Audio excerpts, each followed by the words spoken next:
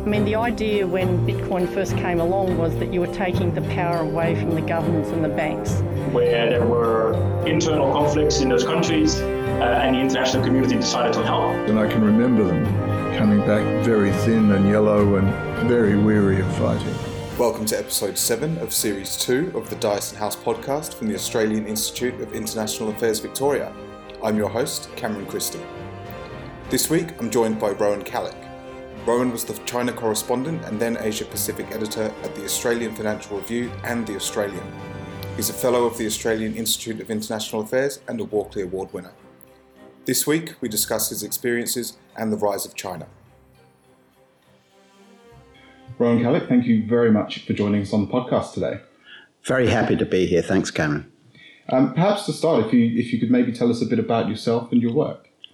Yes, I worked as a daily newspaper journalist for most of 40-something years in Britain, where I grew up, in Papua New Guinea for 11 years. Then I migrated to Australia, worked for 20 years for the Financial Review, and about 12 years for the Australian.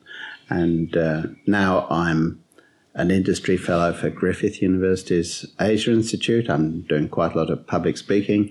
I'm writing a couple of books and keeping myself busy. And how did you decide that you wanted to become an international reporter, and also what was involved in achieving that goal? Yes. When I grew up, my parents ran a newspaper shop, and I grew up reading newspapers and magazines, and at a young age I wrote to embassies in London. I grew up in Essex, east of London. I wrote letters to the embassies asking them to send back magazines and whatever about their countries. I was very excited every time the post came, and I had a brochure about Bulgaria or Brazil or wherever. And I developed an interest in journalism at the same time. So combining the two, my kind of dream was to be a foreign correspondent. This is a rare opportunity. In Australia, I haven't counted the numbers up. I could have done so before this chat, but I would roughly guess when you take the ABC out of the equation, who now employ the lion's share, we're talking about no more than 15 or 16 people in the whole world for all media. So this is really quite a rare opportunity. And because I had that time working in Papua New Guinea, I was running a locally owned publishing house. We were launching newspapers and magazines for the then young country of Papua New Guinea. To make ends meet, I was writing for Australian newspapers, particularly the Financial Review, and to earn a bit of money. And kind of worked out that was work of a foreign correspondent. And then the opportunity emerged to go to Hong Kong during the handover, 96 to 2000, to be the China correspondent, and then later the Australian wanted me to be their China correspondent, so I spent 2 spells of 2 or 3 years each in Beijing, only recently returning from China. And I still keep pinching myself about my good fortune in managing to have the kind of career that most excited me, and I'm still travelling in and out of the region. I've just come back from a week in Taiwan, and I'm heading off to Chengdu and Hong Kong in a couple of weeks' time. You mentioned just a moment ago the handover in Hong Kong in, I believe that was 97? Yes, correct? June the 30th. Okay. Pouring with rain that day. Was it that in particular that drew you to Asia, or was there something else that really made Asia stand out to you in particular? No, well, there are two. Because of my time there, I particularly loved Papua New Guinean people, and so I'm very much drawn to PNG. but there's only one foreign correspondent there working for the ABC, actually. The rest have all been cut. I do have a big place in my heart for PNG, for the Pacific.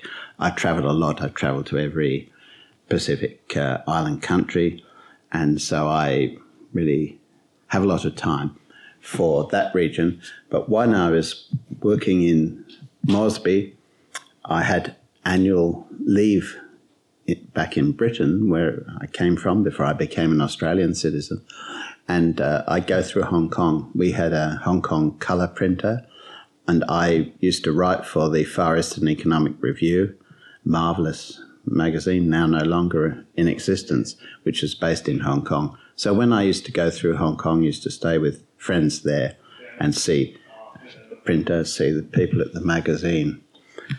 I fell in love with Hong Kong, with Chinese culture, Chinese people, and so when the opportunity occurred for me to be in Hong Kong for the handover, I grabbed it with both hands, and my interest in China has grown exponentially since then. It must be quite challenging cultivating the relationships needed to obtain the information that's required when you're reporting overseas, particularly given that there are so few foreign correspondents out there. So I wonder, how do you go about making a name for yourself? And was this perhaps the greatest challenge that you faced in this role, or was there maybe something else that comes to mind? Australia doesn't automatically open the doors that being, say, a correspondent for the New York Times or for Financial Times of London or one of the great newspapers of Japan might do. So you're right. Saying that I'm from the Australian Financial Review or the Australian doesn't necessarily open doors, so have to get to know people, and building contacts is part of the journalistic game. So the game involves background information, getting to know the people about whom you're writing, getting to understand the context, and being able to speak to individuals who have currency, whose voices will help explain to the readers, the audience back home, what's happening in that place, because you're in the middle, you're the conduit trying to explain what's happening, and sometimes there's so that's building up those contacts. I agree is something that means you have to spend all your time really focusing. So you build contacts socially who are of use for work, and some people you meet for work, it's good to meet socially, and so on. So you do that, and then you come to a certain group of people you might come back to over a trade issue or political issue or cultural issue. They'll be different people, but you certainly need to have that group within your acquaintance, so when you contact them, they'll receive your call, or they'll be happy for you to go and meet them. And I've, I suppose, developed such an appetite and such an interest that I hope people enjoy talking to me because of my avid interest in what work they're doing or what they're thinking about or what actions they're taking. So if I'm interested in them, that means that they're more available to talk to me. And I've built up a group of people. In People's Republic of China, this is difficult, particularly today because constraints are considerable. Powers of surveillance and control have never been higher. And so that's a factor you have to take into account, that you may contact people who are happy to talk to you off the record, but sometimes not even talk off the record on the phone. They would prefer to meet you in a tea house, a coffee shop or somewhere else where they feel more secure. And you can see that the number of people who are being quoted from within China about important events there is getting, the pool of people willing to be named is getting fewer and fewer. Would it be fair to say then that it's actually becoming increasingly difficult to report in places like China as time goes on? Oh yes, of course. Quite hard. So, for example, China. No courts to which the public or media are admitted for the most case, particularly any controversial case. For example, the Crown Casino arrests of a couple of years ago. No access. So no courts, no parliament, except for the annual session of the National People's Congress. People are allowed into opening and closing ceremonies, to one or two special events inside, briefings, but there's no easy access as in Australia. Comparatively few press conferences. People in high office in China never, I think I can say never, speak on the telephone. So even senior people at state-owned enterprises, who are also government officials, will never speak on the phone. So gaining access to that type of material is tough. It's tougher for television journalists than for people who work in print, who may be able to get round that in other ways. It's quite tough for TV. So you end up sometimes presuming, out of your knowledge of people, your background conversations and so on, things that in other countries are more clearly articulated, announced in press releases and so on. You have to read Romain Rabal, the People's Daily, which is quite often an authoritative voice from the leadership to get a clue. And in China it's become more difficult. So many countries, since the internet, have opened up more. You can find out more. In China it's the opposite. Actually, things have become more constrained, I would say. But people still manage bravely to post things which are then quickly closed down. But if you have friends who download rapidly download stuff which can be of interest, which shows a range of views, you can get access to sometimes to that range. You can talk to people in the street, if you know, and so on. And Chinese people are highly individualistic. Along with Americans, I think the most individualistic people in the world. So many of them have views, strong ones, but the constraints are also considerable. So moving on now to, I suppose, the Chinese economy. You began in Asia in 1996 with the Australian Financial Review. And I'm wondering, how has China's interaction with the world economy evolved since you first began reporting there? So we're now 40 years on pretty well since under Deng Xiaoping's pushing, China launched its reform and opening period. So I got into this some way into the picture, but things really started accelerating during that period when I was there. So the world, people had already, particularly from Hong Kong, Taiwan, been investing to build this low-wage, high-growth economy with a strong focus on exports. And this was taking off, and living in Hong Kong was quite patent because I was in and out of southern China often. I spent a week of most months in Beijing as well. You could particularly see in Guangdong, the province next to Hong Kong, how everything was moving at a very fast rate then. So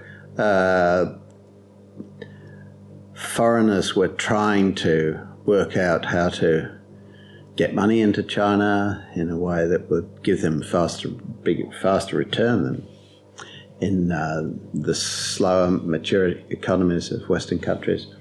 And so this was a big story. It was an exciting story of the time, that mid to late 1990s.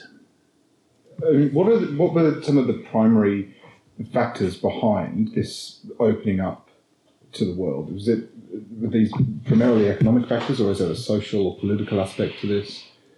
Under Mao Zedong, China had really been bypassed by its neighbours. So already earlier, Japan had seized the nettle of change, moved into becoming a constitutional monarchy, and had become a hub of industrial growth. And then Second World War happened, then afterwards Japan picked up again and accelerated, shot ahead. South Korea, Taiwan, Hong Kong, Singapore, Malaysia. So these other countries in the region, using somewhat similar model of development, were really going places. And China was suffering after the Great Leap Forward, probably the world's greatest human-made catastrophe, and then the Cultural Revolution not too long afterwards. Deng Xiaoping, great servant of the party, feared for the future of the Communist Party. It looked like the party's whole future was in doubt. This is an existential time. He decided that the way to rebuild party legitimacy was, after Mao had died, was to rebuild it on the basis of the party being the vehicle to prosperity. So this is what happened. So the party encouraged foreign investment in manufacturing, particularly, as I say, encouraged people to move from rural to urban areas to work in these new factories, often foreign-owned, foreign-invested. And at that stage, people weren't really thinking so much of China as a market. They were thinking of it as a place from which to manufacture and to export. So and it succeeded. Deng Xiaoping spent a lot of time with foreign tycoons, particularly from Hong Kong, I would say. Li Ka-shing and others he knew, and he persuaded them to invest.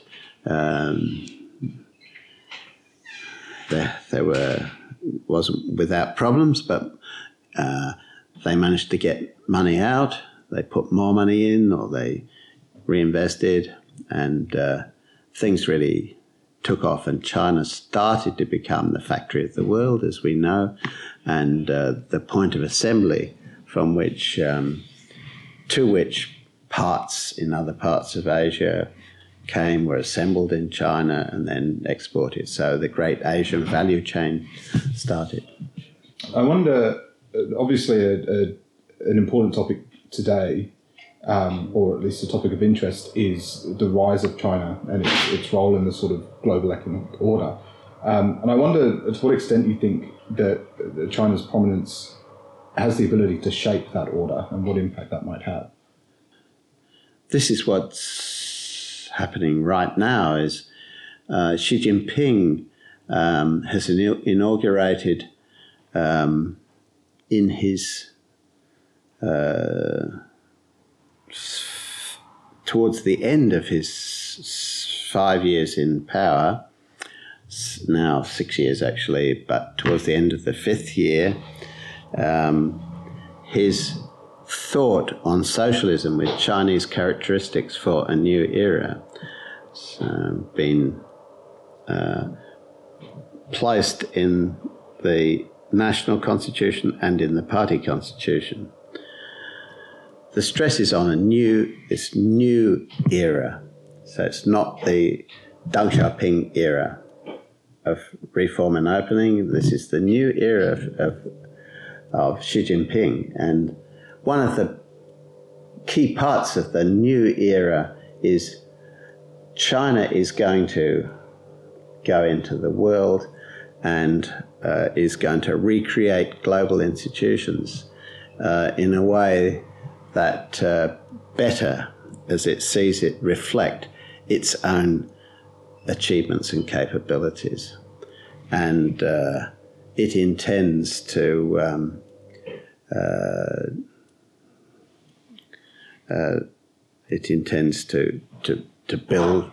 build that new world and to change the way that the world operates.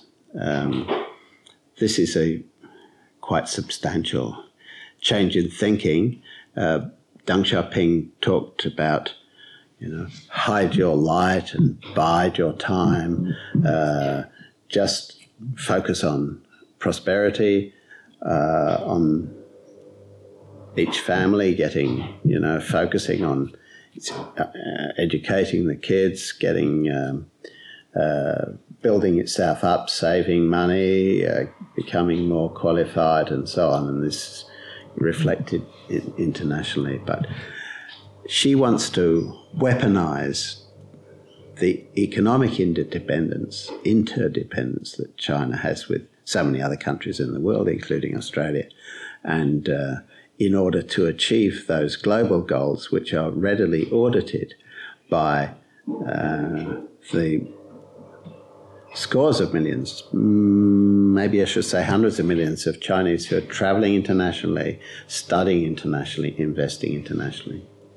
So how does the rise of a competing economy such as China's influence the foreign policy of somewhere like the United States, for example? Okay, so it's not so much the rise of the economy, it's the rise of the polity that counts. This is the challenge. So without the economic success, China wouldn't be able to start to put its polity in play. But it's the polity that counts. Xi Jinping, at core, believes China is the greatest civilization in the world. The Communist Party encapsulates everything that is good about China, past, present, and future, and that he personally embodies the party in its best form. So huge changes under him in this new era, and this purposeful China through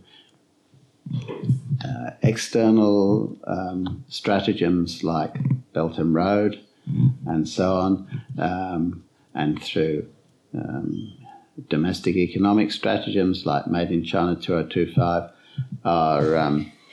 through those stratagems, he's planning to realise this new era at home and abroad. And he sees this as a time of great weakness in the West and is taking the opportunity to push forward the party's interests.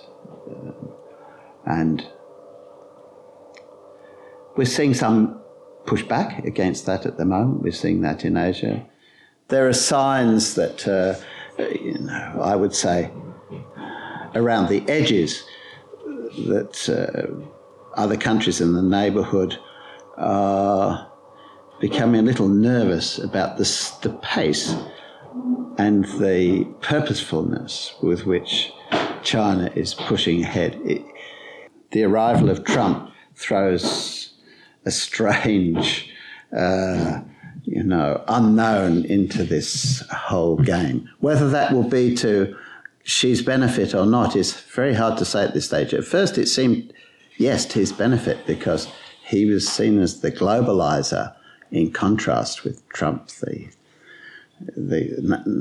nationalist, the narrow, with his apparently more narrow focus. But the trade war with America is opening up all sorts of concerns on a wider front. So I wonder how you suppose Australia should consider positioning itself between a state that it obviously has very close ties with in the United States and a nation that it relies on so heavily for trade in China as these tensions escalate. Yes. So there's I believe a false dichotomy is drawn by various people for various reasons between America and China. So that Australia can only be friends with one country at a time. If you're friends with America, you can't be friends with China, or vice versa. This is not really... this is not true. We can have good relations with both, and we're not going to become a military ally of China. I think that's quite unlikely at this stage. But we have a free trade agreement with China. We have a free trade agreement with America. We have very close relationships with other countries in the region. And the idea that we should carefully assess economic, trade, strategic policies to see which side we should fall on is really demeaning. Australia is a place on its own. Sometimes we disagree with America. We disagree intensely over the American withdrawal from the Trans-Pacific Partnership, for example.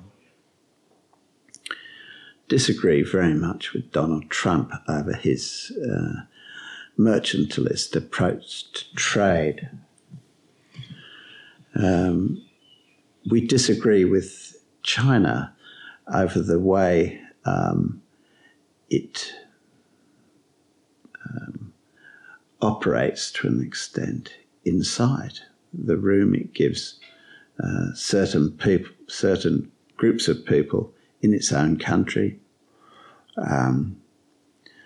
We don't necessarily speak out publicly in criticism of either China or America. There's not so much point in doing so, in my view, unless we feel it's going to have some useful effect. But we can have those views that we are a country that in which the rule of law is important. We have separation of powers. In China, China doesn't have rule of law, doesn't have separation of powers. It's a different type of animal. It's just necessary to understand that and to understand the ubiquitous and immensely capable role being played, ambitious role being played by the party in everything that China does. But it doesn't mean we don't deal with it. It's the same. Many people find Donald Trump disagreeable in all sorts of ways, but that doesn't mean that we don't deal with the American government. We've had a long history of dealing with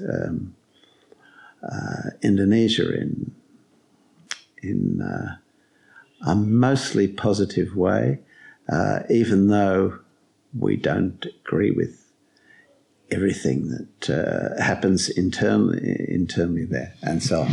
So I think that Australia is, 12th or 13th biggest economy in the world. It's only very slightly smaller than Russia.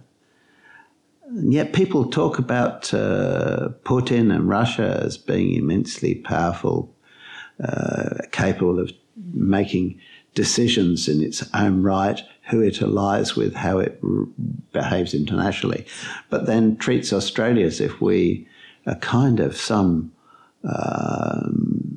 a supplicant, small power that we just have to be blown around. But I don't think that's the case.